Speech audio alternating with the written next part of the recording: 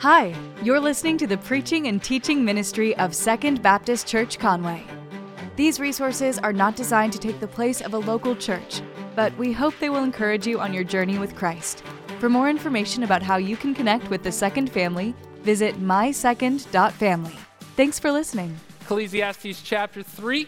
Use that table of contents if you need to know where to go. There was a survey done, and it was interesting. It asked people, grown people, what did you want to be when you grow up? When you were younger and you were dreaming about growing up one day, what was it that you wanted to be? So can you remember that? Those of you who are sitting here, can you remember what it was that you want? I want you to just kind of share that with the person next to you. Let them know, I wanted to be, go ahead and tell them. Let them know what that is. It's not a secret. I see some of you like holding your, it's not a secret. Just kind of share it. Yeah. Everybody had one of those, you know. If you're watching online, throw that in the comments. What did you want to be when you grow up? Here's the cool thing about the survey. They went on to ask these people, did you become that thing? Did you become the thing that you wanted to be when you grew up? And the results were less than 10% of people grew up to be the thing that they wanted to be as a child. So let me ask you now, show of hands, how many of you grew up to be the thing that you wanted to be? Look, it's just a few people. That's really amazing and really kind of cool. I want to hear about this more. The results were pretty obvious, the sort of thing that you would imagine. A lot of community service type of things like a police officer or a vet. A lot of people want to be vets when they're young, you know, that sort of thing.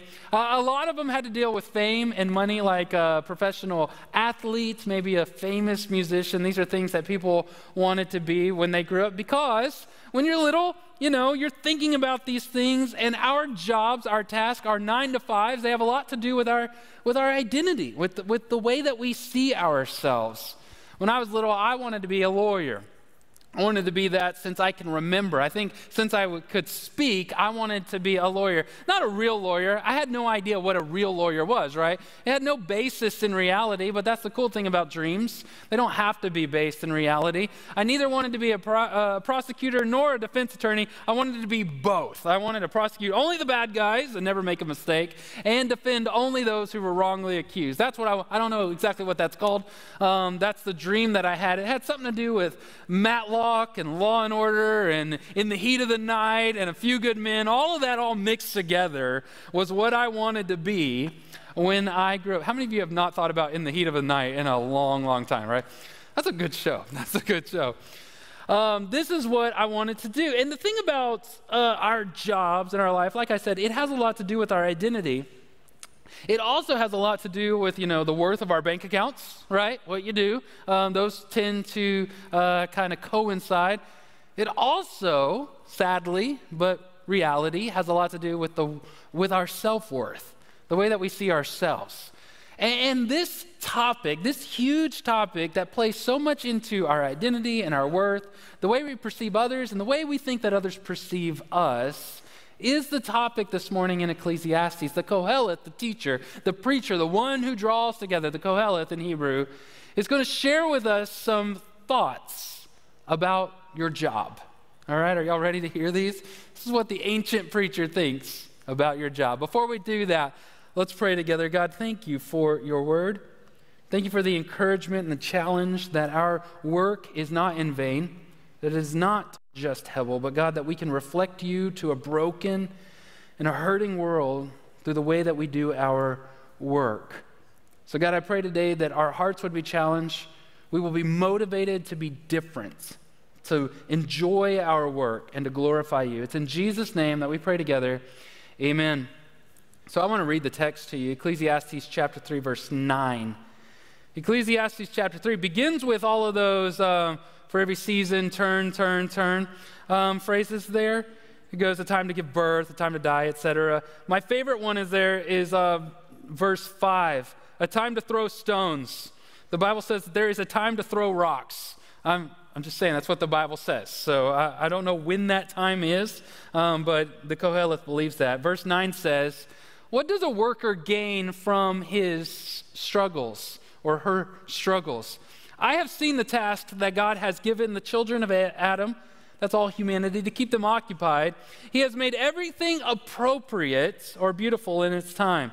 He has also put eternity in their hearts. But no one can discover the work God has done from beginning to end. Verse 12, I know that there is nothing better for them than to rejoice and enjoy the good life. It is also the gift of God whenever anyone eats, drinks, and enjoys all his acts. I know that everything God does will last forever. There is no adding to it or taking away from it. God works so that people will be in awe of him. Whatever is has already been, and whatever will be already is. However, God seeks justice for the persecuted.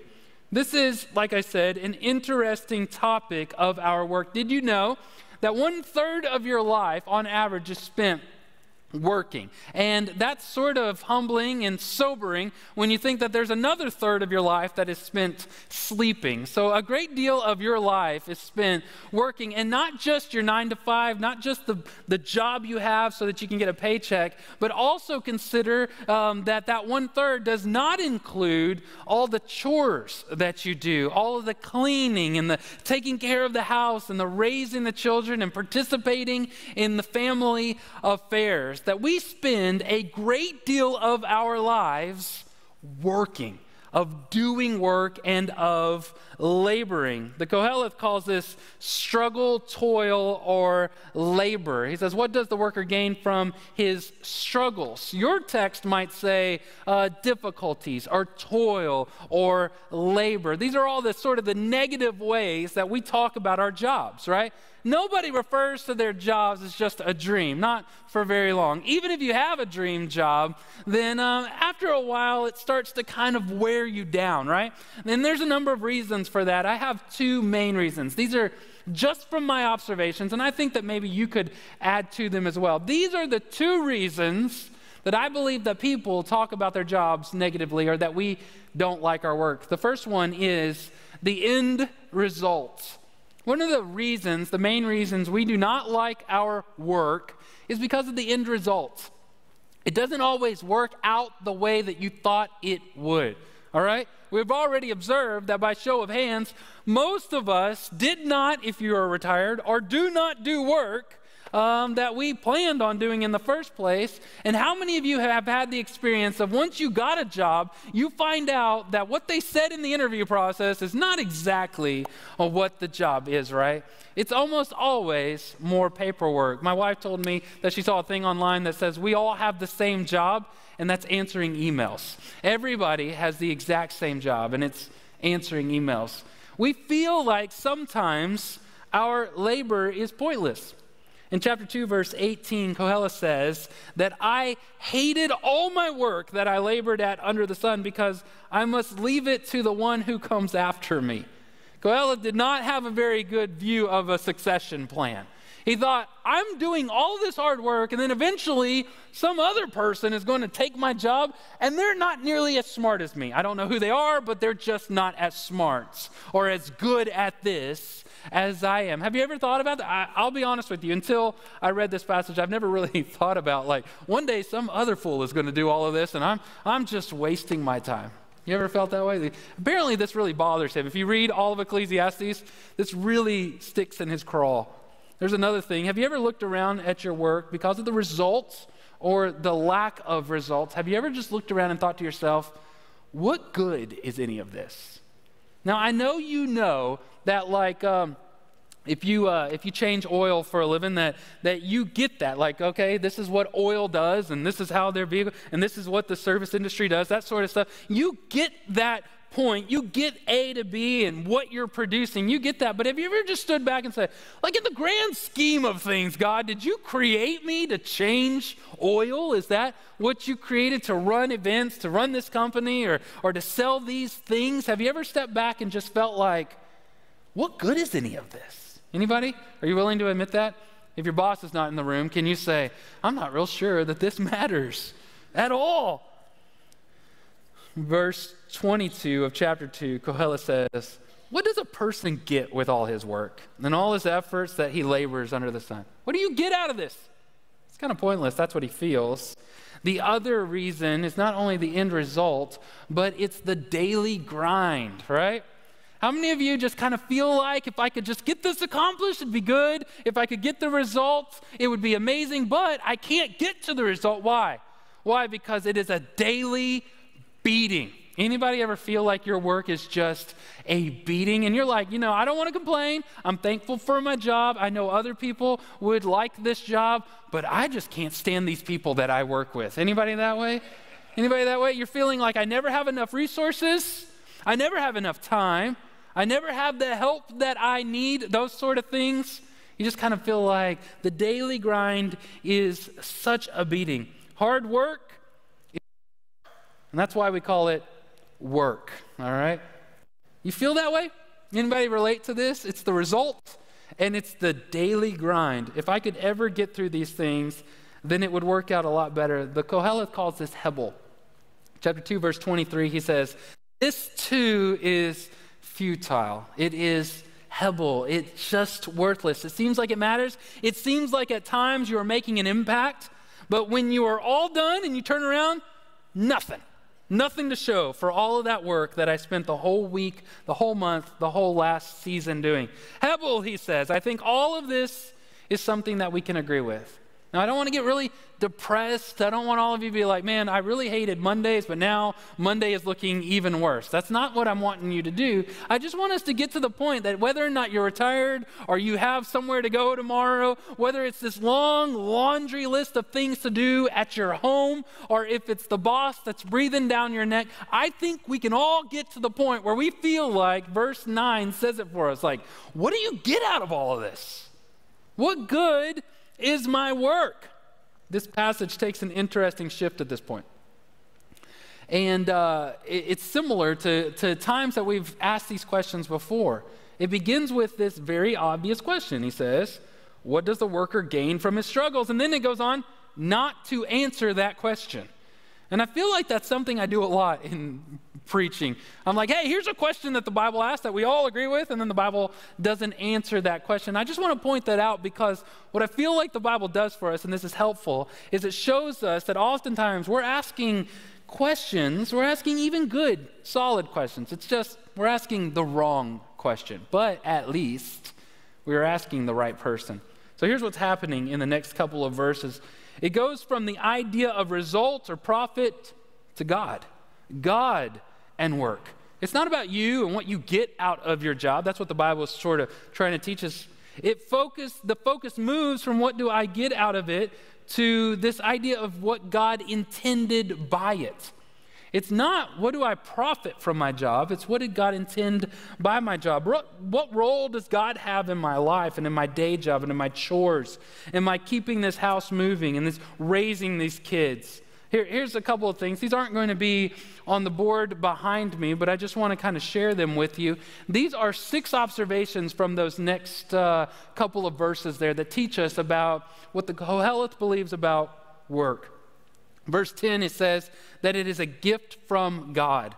That work is given by God. James will tell us that God is a good father who gives good gifts. Jesus says the same thing. And so I know that you would probably have a point to argue on this, that your job is not necessarily a good gift from our good Father. But at the same time, let's just hold that right there. You would probably argue that your work is from the devil and it's not a very good job. But let's just hold it and just maybe it's a possibility that your work is actually a gift.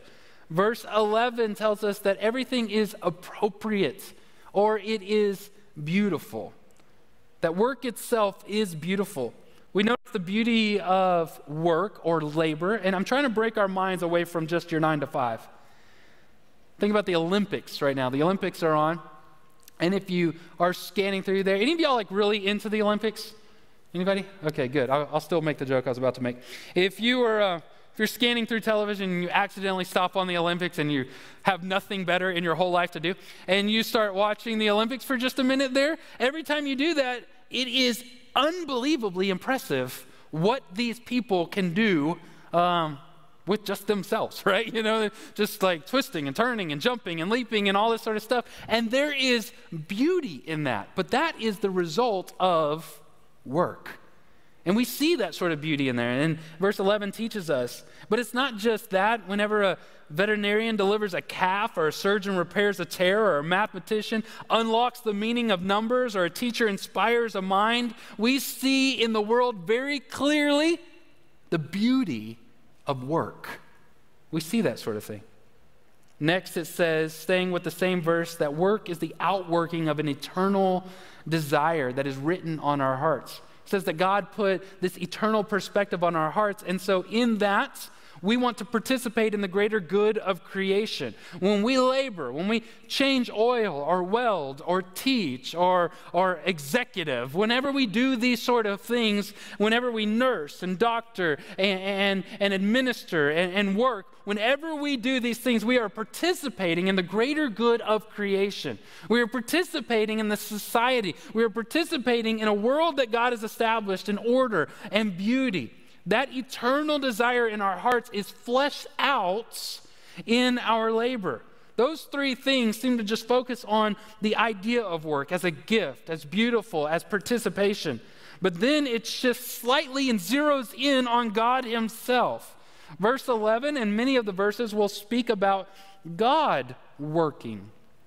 We notice that God works. It says that the work that God has done.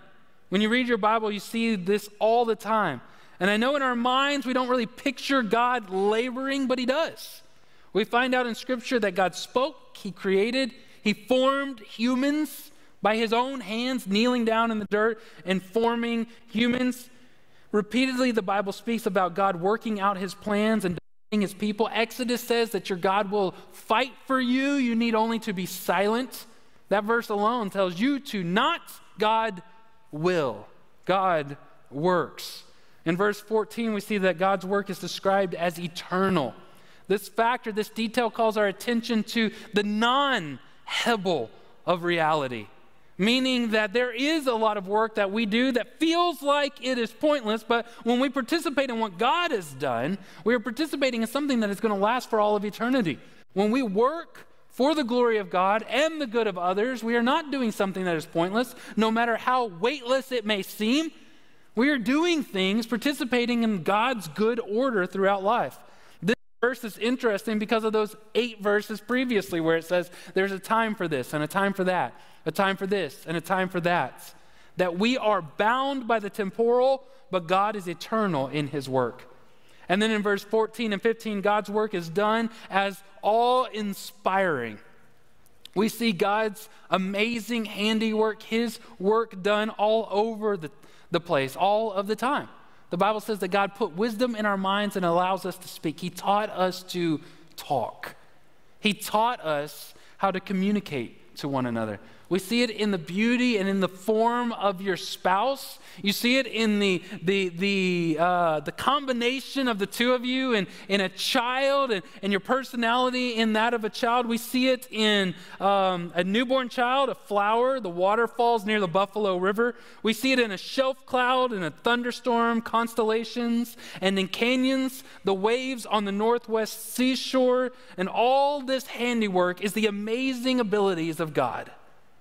God does amazing work. And when we work, we are reflecting our God to a broken world.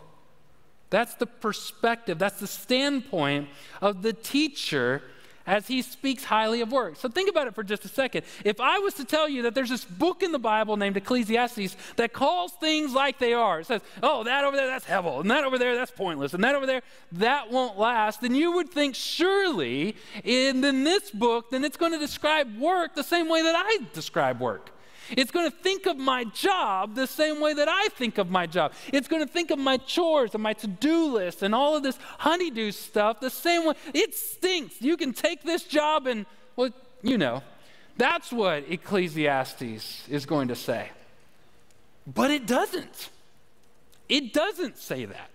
When you read Ecclesiastes, what you find is this lifting up of work, that of all the things, romance and power and education, all this kind of stuff, of all the things, it seems to have this esteemed view of work, of labor. But how and why? Why does the preacher, why does the teacher think highly of work? Well, I find it to be in verse 13. And I'll be honest with you, I've read Ecclesiastes several times in the last couple of weeks, and this phrase has captivated me. It has just captured my attention, and I want to explain why. I was so excited to preach this sermon because of this phrase. Here's what verse 13 says. Work is also the gift of God, a good gift from God, and whenever anyone eats, drinks, and enjoys all his efforts, that's a gift. And this part we get. I understand, right? Eating and drinking, a gift from God that we enjoy. We understand that part. We like to eat. We like to drink. Those are good gifts. I know in our hyper fitness culture, food has become the enemy, but it's not. Food is good. Food is a good gift from God, all right? So eating and drinking, these are good gifts from God. But efforts, this is just another way. He says this 5 times in Ecclesiastes, and it always refers to work or to labor. Our work, our toil, our struggle, our soul-sucking jobs and the endless to-do list and the never-ending pursuit of getting ahead or just breaking even, that is a gift from God? Well, yeah. On social media, I posted the phrase, how would you finish this phrase? Eat, drink, and I really wasn't looking for anything clever or funny, but the internet being the internet, people started answering that in all sorts of funny ways. Eat, drink, and burp, one person said. Eat, drink, and take a nap. In fact, it was comical how many people put take a nap after eat and drink. That was the number one phrase. Eat, drink, and take a nap. One father said, eat, drink, and put your dishes in the sink before you go back outside. There's a number of ways to finish it. And to be honest with you, I was only looking for one ending. There was only one thing that I was looking for. Eat, drink, and be merry. That's the way that I would have bet that most people would have finished that phrase. Eat, drink, and be merry. It's a common phrase in our literature, in our history, in movies. In fact, one of the ways that you could end it, and I'm sure that you know what it is. Eat, drink, and be merry, for tomorrow we die. Yeah, that's uplifting, right? That's good. It kind of is, but it kind of isn't. Eat, drink, and be merry. So what's going on with that? Because Ecclesiastes never says that, not one time. The Bible does say that, eat, drink, and be merry, but it is only used in the negative. There's never a good. There's this story Jesus tells about this rich guy who built these barns, and he says, eat, drink, and be merry, for tomorrow we die. For tomorrow I die. And so it's never a good phrase. So what's going on with that place? Now, EDM is electronic dance music. That's not what I'm talking about. I just don't want to say eat, drink, and be merry a bunch of times, all right? So EDM means that, first and foremost, that the goal is for me to be happy. This common cultural way of understanding life, this worldview, eat, drink, and be merry, is all about me being happy. That I would do what it takes to be happy, but what if it doesn't work? What if you eat, drink, and fake a smile, and everything's not happy, happy, joy, joy? What do? We eat more, and we drink more, and we buy more, and we get more. We throw our lives into this thinking that at some point, if I eat enough, if I drink enough, if I consume enough, if I have enough, if I give myself enough, if all limitations are off, eat, drink, then I will be happy. And the goal is for me to be happy. Another thing, EDM not only says that the goal is to be happy, but there is no goal. That's another way to understand eat, drink, and be merry, because after this, nothing matters. I just die. There's nothing else after this. And so I'll just eat, drink, and do whatever I want, because when I'm gone, my decisions don't affect anybody. Nothing lasts past my own funeral service. And besides all of the blatantly selfish and superficial reasons why that's not going to work, it's also counterproductive. I'm not sure how you could say eat, drink, and be merry because nothing matters. It just doesn't sound right. It sounds like your world philosophy would be eat, drink, and then blah. So in Ecclesiastes 5 times it says eat, drink, and enjoy your work. Nobody's putting that on a pillow, all right? Nobody's cross-stitching that into something or making a t-shirt that says eat, drink, and get to work. Nobody's doing that besides maybe your boss, right? Your boss, your boss. I was going to say something else, but I dropped it. Eat, drink, and enjoy your work. And so how do you do that? How does anybody do that? Well, ironically, in Ecclesiastes, the way that you do that is by embracing the Hebel point of view. The Hebel point of view. The Hebel point of view, remember, means this: that nothing matters. Nothing lasts. So ironically, in a sober-minded, mature way of living this life, that is how you enjoy your work, by realizing the two things that make us hate our jobs, the result and the grind, are actually supposed to be that way. So here's what I'm trying to get at. The first thing is this: because of the Hebel lifestyle, because you notice this, because you see this, that under the sun, the results never turn out quite the way that I want them to turn out, then what we should learn is not that work stinks. Instead, what we should learn is that you can't control what happens. You can't control the end results. Listen to me and hear me say this, and maybe repeat it in your own mind. You have no control over how this stuff turns out. I would love to lead a healthy, vibrant, community-changing church that loves each other and the stranger, that boldly lives fearlessly, respects leadership and follows vision, that sacrifices for the good of others and the glory of God. But I have no control over that, you know?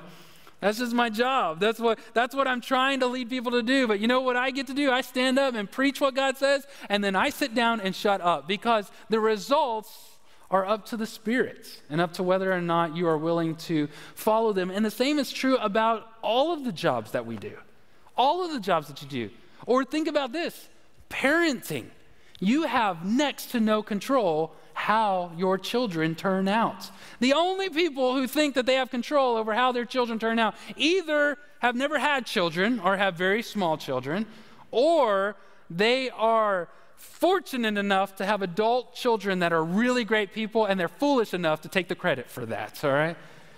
Because we all know that you have no control over that. You're just doing the best you can. You are to be faithful in your parenting and then leave the results to God, all right? So if you have horrible grown children, all right, you had no control over that, all right? So this is encouraging. This is uplifting, all right?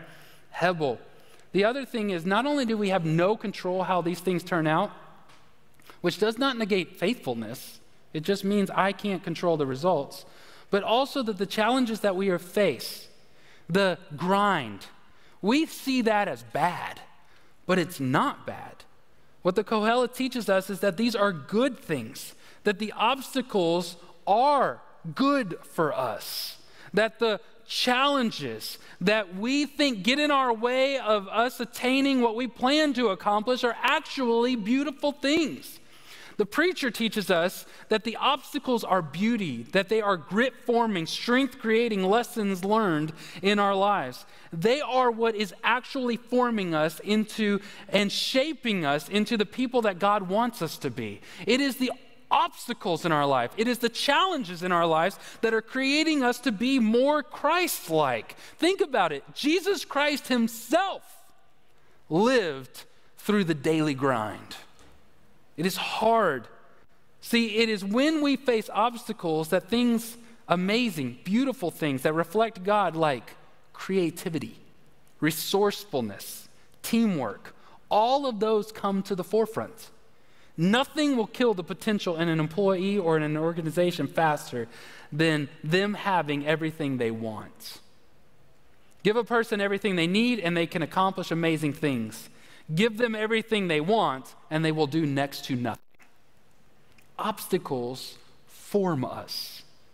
So the results I can't control and the obstacles are not bad. This is a Hebel point of view.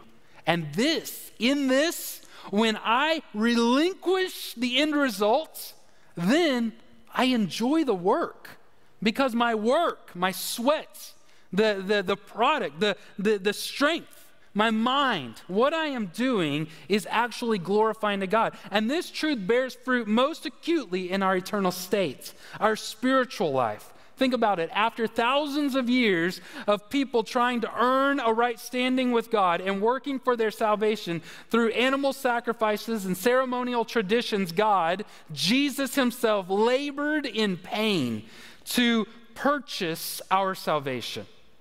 He paid the price. He accomplished what we simply could never do. He secured the salvation and sealed it. The work is done, and the results are not only pleasing to God, they are eternally secure in him. I have no control over the results, but he does. And he has sealed me. And so in response to the work that Jesus does, I relinquish all of my efforts to try to earn his favor. I'm not trying to make God owe me eternal life. I am resting in the fact that Jesus has already purchased that for me. And so now all that is required is that I accept his work product, that we cease our attempts to achieve it for ourselves, that we accept that he has earned it and it is sufficient. One of the things that will get you in the most trouble as a Christian is to say you trust in the finished work of Jesus Christ and then to live your whole life like it wasn't good enough, that you still have to be good enough, that you still have to be perfect. But in that accepted work, then I now work out my salvation. I work from a point of view of being saved. Philippians 12 says, "Therefore, my dear friends, just as you have always obeyed, so now, not only in my presence, but even more in my absence, work out your own salvation with fear and trembling. For it is God who is working in you both to will and to work according to his purposes, to his good purposes." So you see, we flip the whole thing over. I have no control how everything will work out, but I'm just enjoying the work to reflecting to the world who my God is and trusting in what he has already accomplished. Let me give it to you like this, and this has been something that I have repeatedly said in my own mind over the last couple of weeks. The work is the reward. The labor is the joy. The effort is the blessing. Work is a good gift. I am trying no longer to look for some end results to save my happiness for. It's not about what's going to happen, it's about what is happening. I am not waiting to cross some finish line, wherever that is. And listen, that is a myth in life, that there is some finish line. And once you cross that, all the chores are done. You know the time when you finished the laundry? You remember that time? When all the dishes are done. No more dishes. The grass stops mowing. That doesn't happen. So stop getting frustrated that you have more work to do and enjoy our labor, because work is the reward. When we use our creativity and sacrificial cooperation, when we move from good to great, we say a great deal about our God to the world that has a hard time seeing him. It is so counterproductive to sit there and just enjoy the labor. This means that our workplace is our pulpits. Our 9 to 5 is our sermon. Our children and our guiding them is our declaration that we are not in control, but that we recognize that God is. Work is the reward. I think this is something I want you to take with you out to your office, and to your place, to your work truck, on the job. I want you to take this to your to-do list, all the stuff you've got to do around the house. Maybe, not today. Today is for rest, but maybe tomorrow, that sort of thing. I want you to take all of this in there and realize that this work is the reward. Enjoy the work that you get to do, but also think about it here at the church. Last Sunday night, nearly 300 people, almost the same amount of people that are in this room right now, were packed into this room as we were training and rallying and getting excited about the work we get to do in and through this church. Why? Because work is the reward. Work is our worship. That when we labor and we sweat for God's glory. I know that sounds gross, but that's true. I also want to say this, just a side note, a real quick side note. I realize in our time and in our day and in our economics in our church that there are some of you watching online, there are some of you in this place who are struggling with joblessness. You're applying and you're interviewing, and it's hard. It's hard to get a job. And you struggle with that, and you attach naturally, we attach this identity and this effort and this value to that. And so when we don't have a paycheck coming in, it hurts and it's scary. And so I want to just tell you this, that your worth is not attached to your paycheck. It's not.